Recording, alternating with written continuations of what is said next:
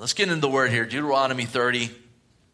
We know that in chapter 28, it was that chapter where the Lord speaks to the children of Israel there through Moses about blessings and curses. The blessings would come if they obeyed the Lord, and how God would prosper them in the land and grow them and go before them, and basically just get your eyes on me and it's going to be all good. But if they don't obey him, that there would be ramifications for that, and there would be curses that would come upon them. And you go through the Old Testament after this time, and you see in different seasons in the rebellion different levels of those curses. And in times when they were obedient, you would see the blessings poured out. And eventually it would come to the point where they were taken into captivity, which was kind of like the epitome or the high point of their rebellion, of finally bringing them to that place where they'd have to be taken to a foreign land. And we saw that happen, first of all, with the northern tribes there, with the Assyrians, and then later on with Judah, and most of Benjamin was there, and the Levites, and a lot of the other tribes too had gone down to Judah. And eventually by Nebuchadnezzar and Babylon, they were taken into captivity. And then God in his grace brought them back. And it's a reoccurring theme here that's talked about here at the end of Deuteronomy. We'll get into it again tonight. And we know that after the Lord came and they rejected the Lord except for a remnant, and the Lord prophesied that they would be scattered again. And indeed they were, Israel, for 1900 years. And yet, according to the word, they've been gathered back in these last days. And so there's a lot of truth here that's applicable to even the world scene today and things going on, and the kind of end result or the end story for Israel in this dispensation, and that eventually all Israel will be saved, and eventually that hardness and that stiff neck that you read about so often, finally they come to that place of looking on whom they pierced and repenting. And again, God's gathered them together in these last days to bring that about. And it's really exciting, and we don't want to lose sight of that. And we want to understand our role as the church here, and also understand that God's doing a work in Israel, and it's pretty exciting time again to be alive. So let's start here in the first 6 verses. Read this together and glean some things here and consider some things. It says, "Now it shall come to pass when all these things come upon you, the blessings," we talked about those, "and the curse which I've set before you, and you call them to mind among the nations where the Lord your God drives you, and you return to the Lord your God and obey his voice according to all that I command you today, and your children with all your heart and with all your soul, that the Lord your God will bring you back from captivity and have compassion on you and gather you again from all the nations where the Lord your God has scattered you. If any of you are driven out to the farthest parts under heaven, from there the Lord your God will gather you, and from there he will bring you. Then the Lord your God will bring you to the land which your fathers possessed, and you will possess it, and he will prosper you and multiply you more than your fathers, and the Lord your God will circumcise your heart and the heart of your descendants to love the Lord your God with all your heart and with all your soul, that you may live." So again, we referred to those blessings and curses spoken of in the previous chapters. And he's saying, listen, when these things come upon you, and he starts by saying the blessings. And there would be seasons when Israel would do well. Even Joshua, when he would lead them into the promised land, that was a good time. I mean, for the most part, they walked in obedience to the Lord. There was some rebellion and some setbacks, and those were generally nipped in the bud pretty fast. For the most part, they went in by faith, something their fathers didn't do, and God gave them great victory in Canaan, and they settled there into the land. Unfortunately, though, it didn't take long, because the next generation comes, and it says that they have a lack of knowledge of the Lord, that their children had not been raised up with the same knowledge of the Lord that they had. And before you know it, you get there into the book of Judges, and this cycle of rebellion starts, where they're not obeying the Lord, they're not listening to the Lord, and eventually the Lord would bring them into an oppression, a bondage from some of the neighboring tribes or nations, and then they would call out to the Lord, and the Lord would raise up a deliverer and there'd be a mini revival, and then the cycle would happen again.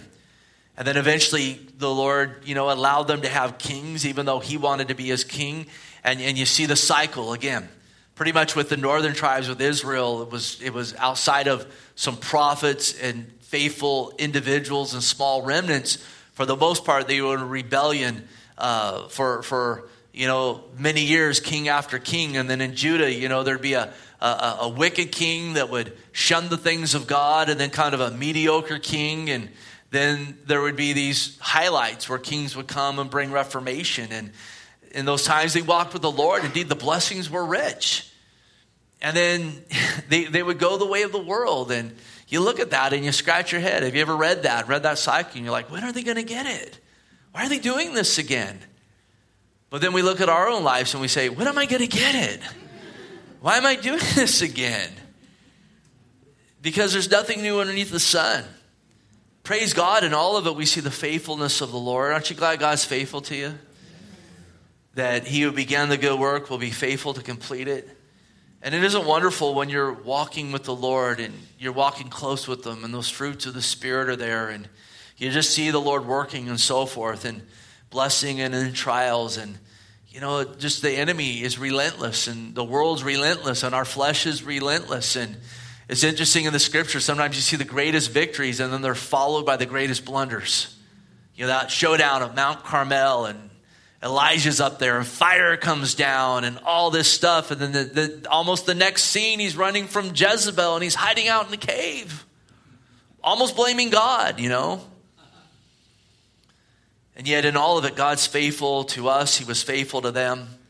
So he talks about the blessings and then he talks about the curses. And he speaks specifically here knowing that they would come to that place where there would be so much rebellion, they would be taken into captivity. And he says, when you're in that place and you begin to call to mind, the truth, you begin to call to mind, the outcome of your rebellion. You remember the blessings, and then you realize, you call to mind that we're here because we've rejected the word and these curses have come upon us. He says, and then you return to the Lord God and obey his voice as I command you today, and walk with him with all your heart and your soul. The Lord will bring you back. And as I read about that, I just thought about the prodigal son. He had so many blessings, and then he walked away from his father. And then it wasn't until he was envious of the pigs' pods that they were eating that he began to call to mind the blessings in his father's house. And began to call to mind, the servants of my father's house, they have it better than me. And he humbles his heart. He says, I'm going to go and I'm going to ask for forgiveness from my father. And I'm going to see, I'm going to be a servant. If I can be a servant in his house, I'm ready. I'm ready to yield. And then you see what's going on the other end. Isn't it so beautiful? His father's waiting for him. And it paints the picture of the father every day looking for his son. And he sees him coming. And what's he have? He has a ring and a robe. And his son comes and he puts a ring on his hand and a robe on him. And he says, kill the fatted calf. My son was dead, and he's alive. And you know what? Probably all of us have had, at least a semi-prodigal experience. Others, major prodigal experiences of going away and coming back. But the greater comment or commentary on all of it is our God. How good our God is. That he's long-suffering and patient. And he was that way with Israel, and he's that way with us. It's not something that we want to take for granted. It's not something that, we want to tamper with deliberately and take for granted the grace of God. Though I know we're all guilty of doing that, and he's still long-suffering. But I would hope tonight it would be a truth that we would rejoice in, and we would celebrate. And it would cause us to love him all the more. And I love how it says here, when you return, come back, you and your children, and come back with all your heart and with all your soul. And the truth of the matter is sometimes that's what it takes for people to really give all their heart and their soul to the Lord. I've seen a lot of people over the years, myself included. I came to the Lord as a pretty small kid. And, there was just a lot of messed up stuff that messed with my mind, and I did my thing, and I can't blame anyone but myself for that. But I remember coming back, though, when I finally came back as as a man. I was as a man when I came back. A 22-year-old, I was a man. But coming back though with, okay, Lord, now I'm ready to give you my heart and my soul. Now I'm ready. I'm ready to, and again, it's been quite a roller coaster since then. But he talks about that. And I look at that and I just see the goodness of God. And you ever read those verses where it says like, God works all things for good for those that love him and called according to his purposes. And you think about some of the things in your life and you think, how could God use that for good? I've done some horrific things. How can God use that for good? And yet I look at this and I see, look at the rebellion, curses came upon them. That came because of their sin. And it wasn't just, you know what, oh, you're not being a nice guy. This is like gross rebellion. This is like gross sexual immorality, paganism, debauchery. I mean, they're out there. And yet God says, I'll take you to captivity, and that's where you're going to realize. And now you're going to come back and give me all of your heart and all of your soul.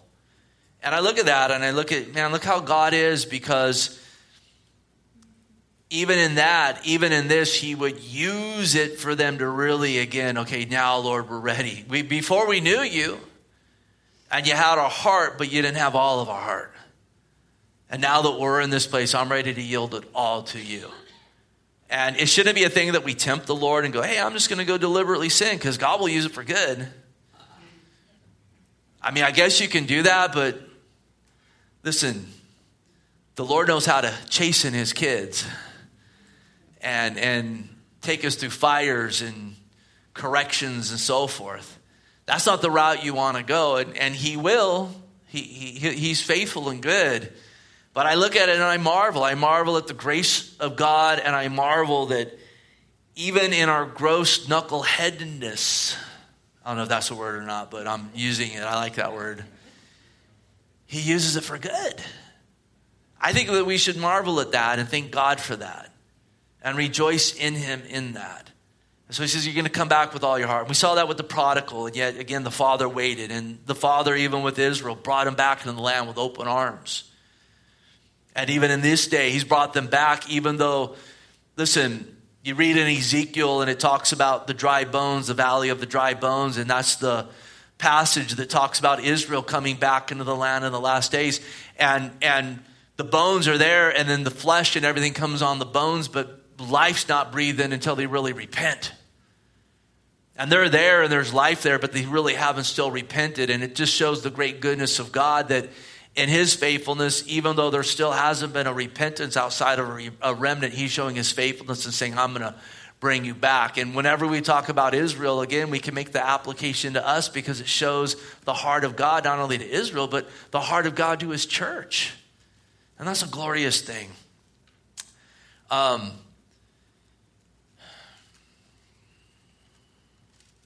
So again, he says, I'm going to bring you back. I'm going to have compassion on you. Indeed, he is a compassionate God. I'm going to bring you back from where you've been scattered. Again, we've seen that multiple times in the history of the world. And then he says to them, he says, when I bring you back, I'm going to circumcise your heart. And the heart of your descendants to love the Lord your God with all your heart and with all your soul.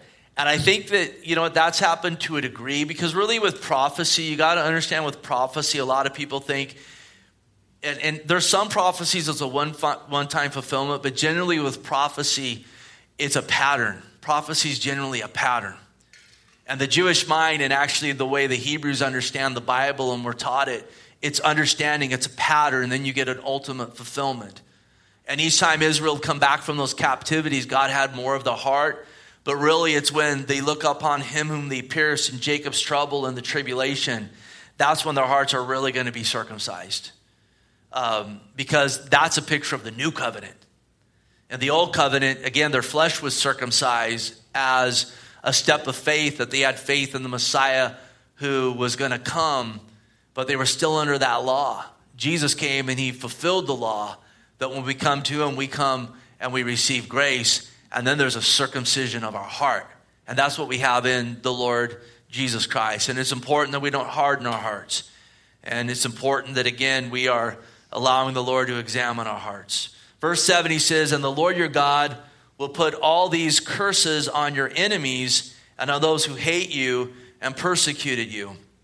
And it's interesting, every time Israel would go into captivity or one of those nations around them would persecute them, they hated the Jews in Israel so much, they would be extra ruthless to them. And you see it. You see like the Edomites, the descendants of Esau, just rejoicing in Israel's captivity. And yet then you read the book of Obadiah, which is about Edom and Esau's descendants, and it talks about this extra judgment now that's coming upon you because you rejoiced, and Esau and Jacob being related, Esau and Israel being related, you rejoiced in their chastisement, and so now even all the more wrath's going to be poured on you. And listen, there's a lesson there for us. Don't rejoice when you see others being chastened by the Lord. I mean, you can rejoice if it's like, praise God, I hope this is going to bring them back to the Lord. But if it's like, oh yeah, get them, God, yeah. Just rub their nose in it, Lord. Have you ever been tempted to do that? Have you ever done that? Someone did something bad on you, and then, something comes down on them, or, people finally figure out who they are. Or a lot of times when you roll a certain way, their chickens are going to come home to roost eventually. There's a real temptation to rejoice in that, right? I've been guilty of it before. That's awesome. You dug the pit, now you finally fell in it. We don't want to do that, though. Because I deserve to be in that pit as well. And that's what a big mistake those nations that God used to chasten Israel did. And interesting, in some of those cases, even some of the rulers got saved, like Nebuchadnezzar and others.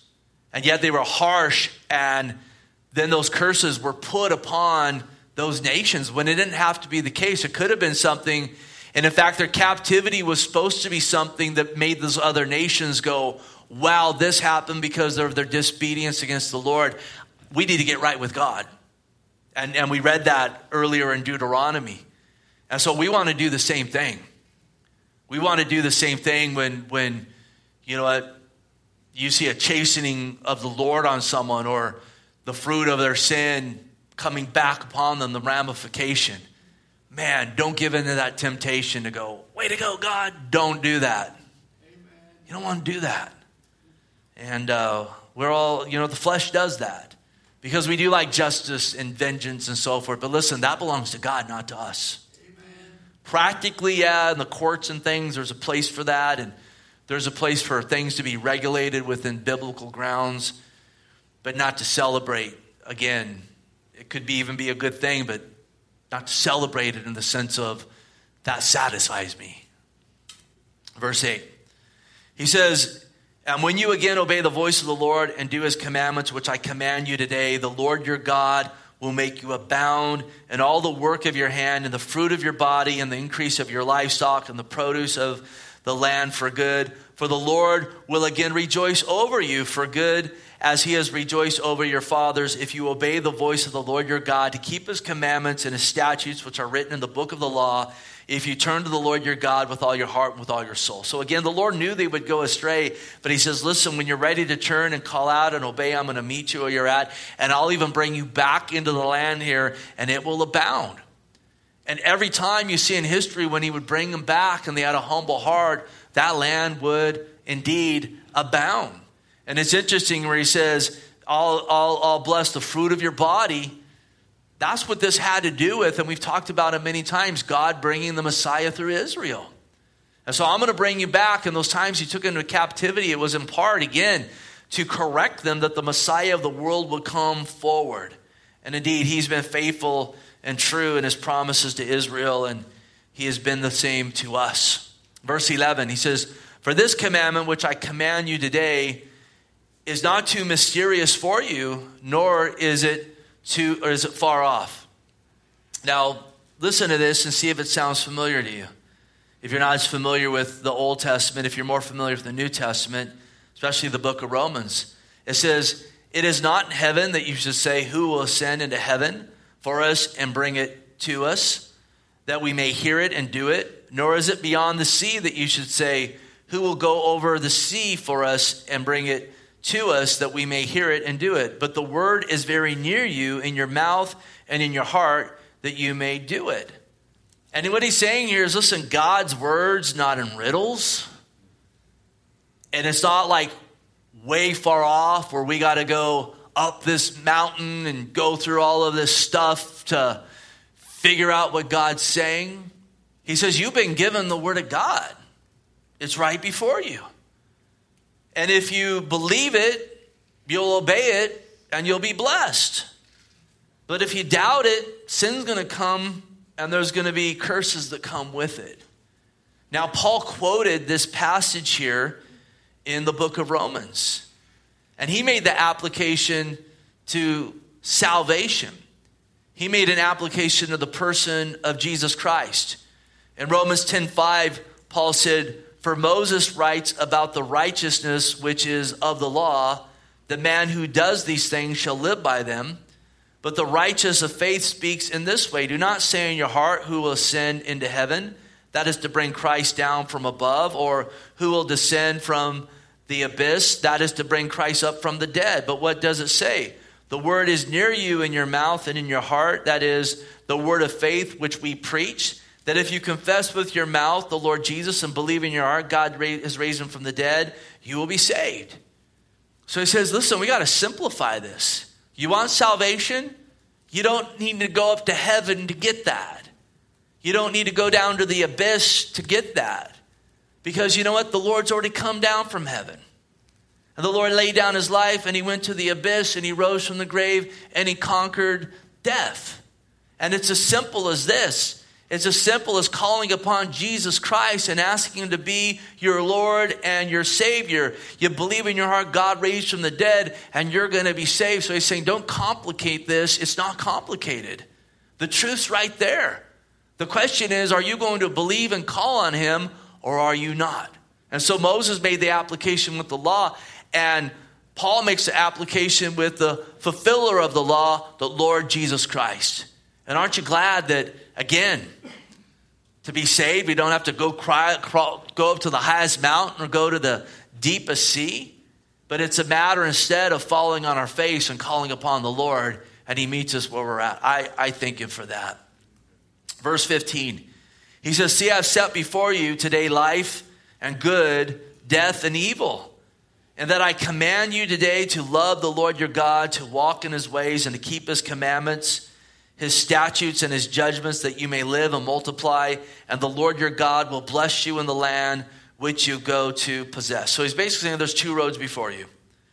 Believe and obey, and there will be life and goodness. If you want to doubt and sin, there's going to be death and evil. And really it's the same today.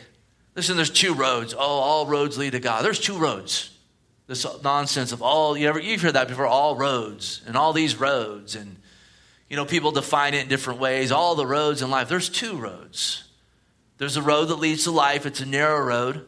And then there's a wide road that leads to a wide gate, and there's death. And that narrow road is Jesus. It's calling out to Jesus to be our Lord and getting our eyes on Jesus and following him. And everything else, it might look like a bunch of different roads, but listen, it's one road. And it's basically anything else as your Lord than Jesus. And it's good to walk with the Lord. And listen, sometimes that road, it's a bumpy road. Anyone else bear witness to that? Amen.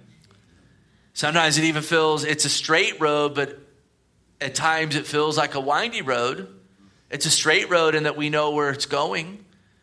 We know it's straight as an arrow in the truth of it.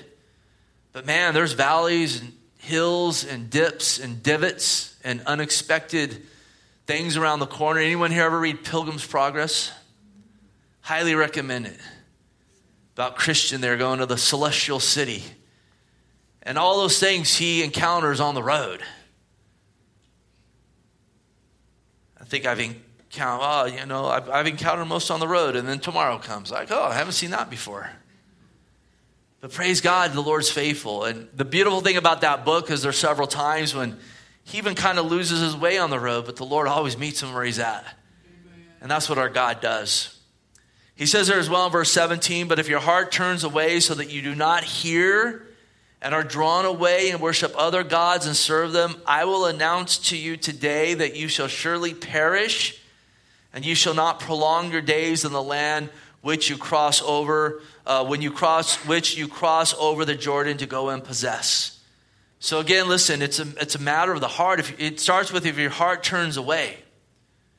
He says then you don't hear, and then you're drawn away to these other gods, which aren't just other gods, it's demons is what it is. He says you're going to perish. And so there's some lessons here for us practically. Proverbs says to guard your heart above all things, because out of it springs the issues of your life. Guard your heart. Is your heart going after the Lord, or is it turned aside? And if it's turned aside, then be real with God and say, Lord, my heart's turning aside. I need you to get hold of my heart, Lord. That should be a red flag that goes off when the Lord's not the master passion. Jesus said, blessed are those who hunger and thirst for righteousness, these shall be filled. What's that hunger there for? If your heart turns away, and he says, if you don't hear. Again, your heart and your ear and your head, they're very closely connected. Your heart turns, it starts to turn away, then all of a sudden now you're not hearing, now you're not listening. You're not listening to the voice of the Lord, the Word, the voice of the Holy Spirit, the voice of truth. And you start listening to these other voices, and then what happens? You're drawn away, and then the next thing you know, you're worshiping and you're serving other gods. He says, I'm going to tell you the truth, you're going to perish. And the wages of sin is death. And again, the true believer in Christ, listen, we have security in the Lord and our salvation, but Sunday we talked about our fruits perishing and our rewards perishing and that withered branch and so forth. That's a wasted life. It's not a life the Lord has for us to live. Verse 19, he says, I call heaven and earth as witness today against you, that I have sat before you, life and death, blessing and cursing. Therefore choose life, though both you and your descendants may live, that you may love the Lord your God, that you may obey his voice, and that you may cling to him. For he is your life and the length of your days, and that you may dwell in the land which the Lord swore to your fathers, to Abraham, Isaac, and Jacob, to give them. And so again, two choices, choose life. And we got to remember that. Because, man, the enemy, the world, our flesh, does a really good job of making sin and the temptation look like it's where life's at. But like in the Proverbs, the seductress, it says, that the stairs behind that front, it leads to Sheol, it leads to death, it leads to hell. And it looks so appealing, but listen, behind them, their doors, death lies. Absolutely. And we got to remember that. Choose life. Make a choice. Notice that word there. Choose life. I don't think the Lord would say choose life if we didn't have a say in the matter. I know some people say, well, you don't have a choice. Well, then why is God saying choose life? Perplexing to me. Other times you say, well, you're elected or you're not. And they say, well, see, you don't have a choice. Well, over here it says that I do. So what's the deal? Well, it's this. If you call on the Lord, you're elected. And if you're elected, you'll call on the Lord. We'll just leave it at that. I know this, too, that I make choices every day. And there ain't anyone, got my arm behind my back. I make choices every day. And we all do. And so I ran into people, they're like, well, you know what, I'll start serving God when he makes me. I remember I had a long conversation with this guy one day. I'm like, dude, you need to repent. You need to follow the Lord. Well, if that's what God wants, I'll just do it. I go, it's what he wants. You need to do it now. Well, you know what? I don't think I have a choice in the matter. Well, you're choosing everything else you're doing. Yeah, but in this thing. So again, choose life, that you may love the Lord your God. And that comes up several times. We're done with this chapter. It's come up several times in this chapter. You love the Lord. Again, I love it because it's called to this relationship. That you love the Lord, that he'd have your heart. And I love this, that you'd cling to him. And boy, listen, We got to cling to Jesus more than any other time in the history of the world. Can we say amen to that? Amen. Chapter 31. It says, then Moses went and spoke these words to all Israel, and he said to them, I am 120 years old today. It's his birthday. I wonder if they sing happy birthday to him. This is a wily bunch that he oversaw here.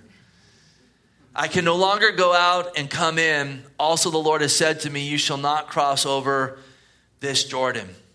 And so it's interesting. Moses is 120, and he's basically saying, I'm feeling it. I can no longer go out and come in.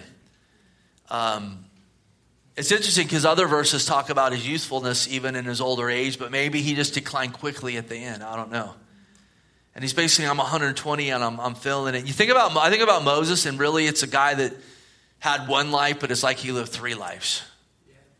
When he was a baby and his parents had that faith to make that little ark out of bulrushes, and they threw him there, and Pharaoh's daughter found him, and her mind was changed about the life of a child when we saw a child. That's why sonograms are so important. And spared his life, and then he was raised there in Pharaoh's house. Trip out on that. This Hebrew raised there in Pharaoh's house, almost like a son of Pharaoh, and yet God made it so his mom could nurse him and get paid for it. That's pretty good. A lot of moms would like that nowadays. And so he was able to, again, learn truth and so forth. And obviously he knew his brother's word. He knew everything. And he came to that point where he finally said, I'd rather suffer affliction with the people of God than partake here of the sins of the house of Pharaoh. And they had everything. Everything that you could think of, they had it. And he said, I'd rather suffer with the people of God. And then he got ahead of God because instead of waiting for the Lord, he's like, I'm going to go get this going. And, he took out that Egyptian. And he had to look to the right and left before he did it. That's always a bad. When you have to do that, that's telling you need to stop. And he did it. And then they didn't get it. Because you're going to do this, what you did to those Egyptians? And he went, ooh. And that was his first life. And then the second life, he comes to this Midianite, Jethro. And God kind of makes a way for him, and he's just a sheep herder for 40 years. Thinking, you know what, no doubt probably, this is my life now. God's done with me. I'm herding sheep. There was probably some great blessings out there, and at the same time, probably a lot of regrets and so forth. 80 years old is pretty old, even back at that time. You're older than that. But God wasn't done with them. And God's not done with you. I don't care if you're 18 or you're 84 or how old you are. God's not done with you, and you need to know that. The enemy lies to me at times. Oh, God's done with you. God's done with Refuge Church. I read that passage the other day, and the Lord just put in my heart, I'm not done with you. I'm not done with that fellowship. And God was not done with Moses at 80. Because he still had another life to live these next 40 years. And boy, they're going to blow the doors after those first two, over those first two lives. This guy, those first two lives prepared him for that third life. And I mean, God appears to him out there. He's tending to sheep in that burning bush and talks to him. And then you're going to go to Pharaoh. And he tries to come up with every excuse and every reason why he couldn't do it. And God just answered him at every turn. And seeing that deliverance and all that unfolded, and it was glorious. And then he got out there in those wilderness. And there was a lot of miracles out there. But man, those people, the rebellion and so forth. But God saw him through the whole thing. And then he made that mistake. Instead of speaking to the rock, he smote it. And he misrepresented the Lord. And the Lord said, because of that, you're not going to go in the promised land. You ever read that and think Moses got a bum rap? I mean, truthfully, you read that and you're like, man, he's the most humble man on earth, he tells us in Numbers. The Holy Spirit allowed him to write it. I mean, he's a type of Christ and a deliverer in so many ways. And you're like, wow. But listen, it was for Moses' good and for Israel's good, because God was not going to use the law to bring them into the promised land. And Moses brought the law. He was going to use Joshua, who is a type of Jesus, another type of Jesus, in the sense of he'd bring them in. And we're not brought into the kingdom through the law. We're brought into the kingdom through grace. Amen. By the one who fulfilled the law. And so he's lived these 3 lives. He's 120 years old and he's feeling it. And so he says, we're going to huddle up here in verse 3. And he says, I'm not going to go with you. And this is who they knew for 40 years. This was their leader. And he says, I'm not going, but notice what he says next. The Lord your God himself crosses over before you. I'm not going, but God's going. Men come and go. I've done my role here. Now God's going to bring someone else. He's going to raise someone else up, and God always does that. If you think, I can't be replaced, you can. And so can I. God's been doing it for 6,000 plus years. The Lord your God himself crosses over before you. He will destroy these nations from before you, and you should dispose them. Joshua himself crosses over before you, just as the Lord has said. And the Lord will do to them as he did to Sihon and Og, the kings of the Amorites, and in their land, and he destroyed them. And the Lord will give them over to you, that you may do them to them according to every commandment which I've commanded you. So again, he says, I'm not going, but God's going. That's assuring, isn't it? And then God's he's raised up Joshua, because Joshua has been Moses' apprentice for the last 40 years. Been right there on the side of him. Doing a lot of good things, making a few mistakes along the way, but learning. He's been tested. He's been seen to be a faithful brother and fit for the job. And then he says in verse 6, because of that, be strong and of good courage. Do not fear nor be afraid of them. For the Lord your God, he is the one who goes with you. He will not leave you nor forsake you. So he says, I'm not going, but it's okay because God's going before you. So don't fear. Be of good courage. Don't fear them. Remember, there were giants in the land. Don't fear them. The first generation feared them. Be strong, of good courage. Don't fear, versus being weak and cowardly. Why? Because God's going before you. And God has also raised up a leader who's being led by the Lord. He's providing for you what you need. And then in verse 7 it says that Moses called Joshua and said to him in the sight of all Israel, be strong and of good courage, for you must go with this people to the land which the Lord has sworn to their fathers to give them, and you shall cause them to inherit it. And the Lord, he is the one who goes before you. He will be with you. He will not leave you nor forsake you. Do not fear nor be dismayed. And he does something wise in the front of the people. Again, he gives Joshua the charge. Later in the chapter, he ordains Joshua inside of the people so that they would see he has Moses' blessing as Moses had the Lord's blessing. But I love it because he tells them collectively, be strong and of good courage, don't fear. But he also tells Joshua that individually. And we want to take that to heart. Because a lot of times people only feel empowered in numbers. When there's a bunch of people, then I won't fear. And listen, the body of Christ, when they're really walking with the Lord, that's a beautiful thing. And there is comfort in that. And as the body of Christ, we have no reason to fear or to be cowardly, but to be strong and of good courage and to fearless, because the Lord's with us till the end of the age. He's told us that. He'll never leave us nor forsake us. But here's the thing. You need to take that to heart as an individual as well. That he's with you. And all that comes and unfolds before you throughout the day. Verse 9, so Moses wrote this law and delivered it to the priests, the sons of Levi, who bore the ark of the covenant of the Lord, and to the elders of Israel. And Moses commanded them, saying, at the end of every 7 years, at the appointed time, the year of release, or the year of Jubilee, at the Feast of Tabernacles, when all Israel comes to appear before the Lord your God in that place which he chooses, you shall read this law before all Israel in their hearing. Gather the people together, men and women and little ones, and the stranger who is within your gates, that they may hear, that they may learn to fear the Lord your God, and to carefully observe the words of this law, that their children who have not known it may hear and learn to fear the Lord your God as long as you live in the land which you cross the Jordan to possess. So listen, every 7 years at the year of Jubilee during the Feast of Tabernacles, this law, these first 5 books were to be read to everybody. Men, women, little ones, strangers, no partiality. Why? So again, they would hear the word, they would learn to fear God, they would obey the Lord, their children would be blessed to walk in truth. It wasn't the only time they were supposed to hear the word. You're like, man, every 7 years?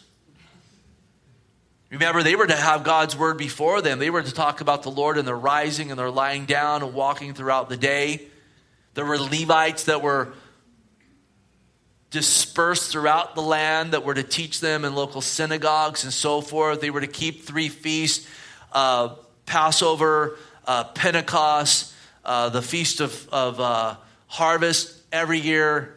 And then this is even on top of that. All come. And what an awesome scene to see them all coming out hearing the word. It was to bring them together under the banner of the word of God, that they would hear and receive. And this is why it's important that we're in the word.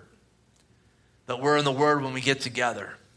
That our kids are hearing the word. Our kids are, no doubt, there's some games and some fun they're having, but they're hearing the word tonight. And it's so important they're hearing it in our home. Again, they're hearing it in fellowship, that they're learning to get in the word on their own. And sometimes you got to get creative in that with your kids. What do we want to do here? We're not going to finish the chapter, so why don't we just stop right there? Heavenly Father, we bless you and we just thank you, God, for tonight. We thank you for your word. We thank you for your faithfulness to us, God. You are so good, Lord.